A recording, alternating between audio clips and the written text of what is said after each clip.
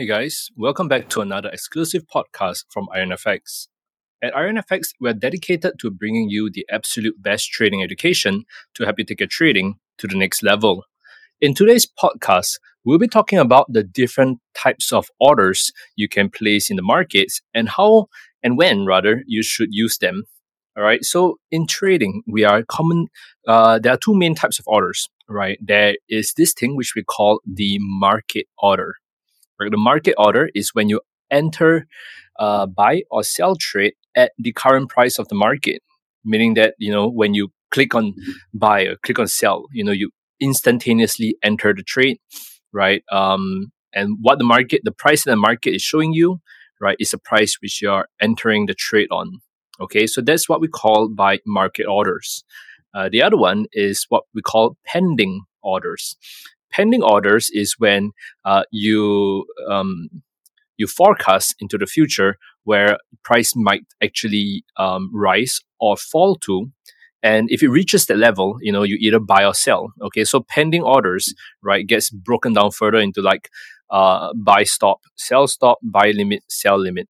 But at its very basic level, it is waiting for price to rise to a certain level before you decide to buy or sell. Okay, so this is so not only rise to a certain level, but also drop to a certain level before you buy or sell. In these kind of situations, right, it is when you actually place this is usually when you have a certain strategy that requires a couple of trading conditions to be met. Okay, for example, let's just say, right, this is an example of having this thing called a sell limit, right? A sell limit basically is when price reach a sell limit is usually placed above current price. So if the price of, for example, the price of Apple is $1 and you have a sell limit at $2, right? That means once the price of Apple reaches $2, that is when you would sell. You will sell Apple in the hopes of it dropping, right? So that's the meaning of a sell limit. Now, the sell limit is because you're ideally looking for prices to reverse, right? I mean, when you sell, you expect prices to drop. When you buy, expect prices to rise. But why would you put a sell limit at a particular price in the future, right? One common example is if you notice, right, that in the past maybe 3 months, every time the price of Apple, for example, reaches $2, it tends to reverse off that level. Right, it goes there, it reverses, it goes there, it reverses, it goes there, and it drops. So you in your mind you have established that it looks like the price of Apple is facing difficulties rising beyond $2, and more often than not, in the past three occurrences that it reaches there, it has reversed. So the fourth time it reaches there, that is where you put your pending order, saying that okay, once it reaches that level, I will sell. Right, and price will only then be triggered. Your pending order, your pending sell limit in this case, will only be triggered once price reaches that $2.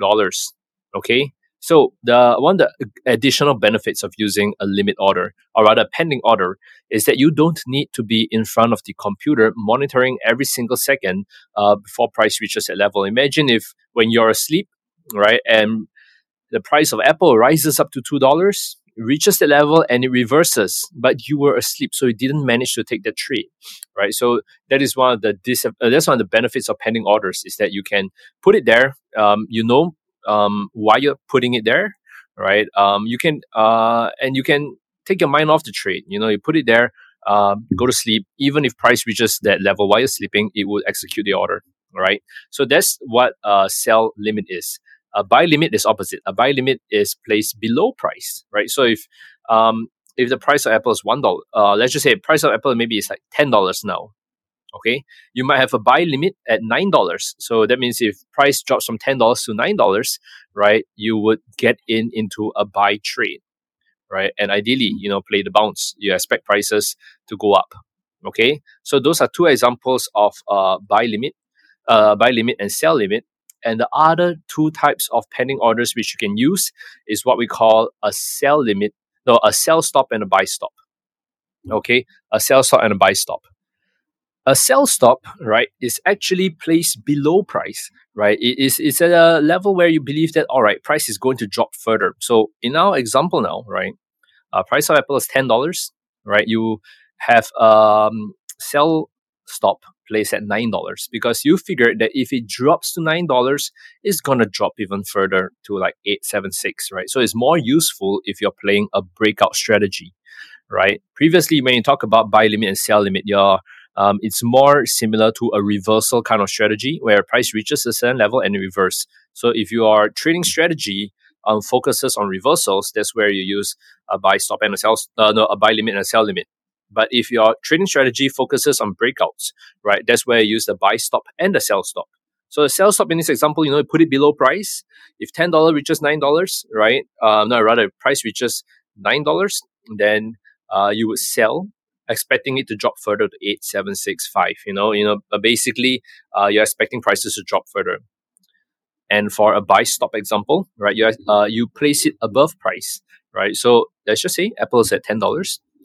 You can place your buy stop at $11, right? So if prices go up to $11, you buy in the hopes of it rising up to 12, 13, 14. Basically in the hopes of it rising further. Okay. Same benefits as what we mentioned previously. Main benefit of this is that you don't need to be monitoring your trade every single minute of the day as price approaches it. Right, you can take a mind of it, you set it in place, and you let it happen. Basically, right. So you notice that there are market orders where you get in and out of the market right away, right? That means instantaneous, almost instantaneous, right? Then you got the pending orders, right? Pending orders allows you to put it at a price in the future, okay?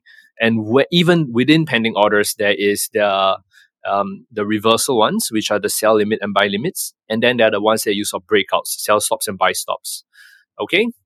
Now, I hope you found this session useful, right? Because that's it for me for today's podcast. Basically, covering the different kinds of buy market orders and pending orders.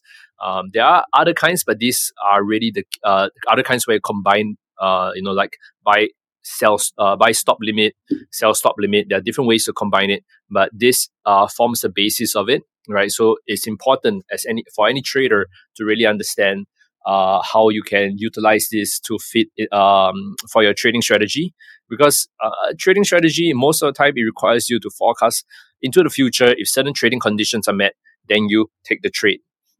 All right, so it's an important skill set, I feel, right, to complement your trading strategy.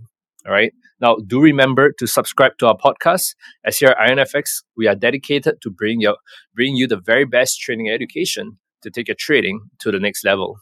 All right, until then, stay safe, trade safe, and peace out, guys.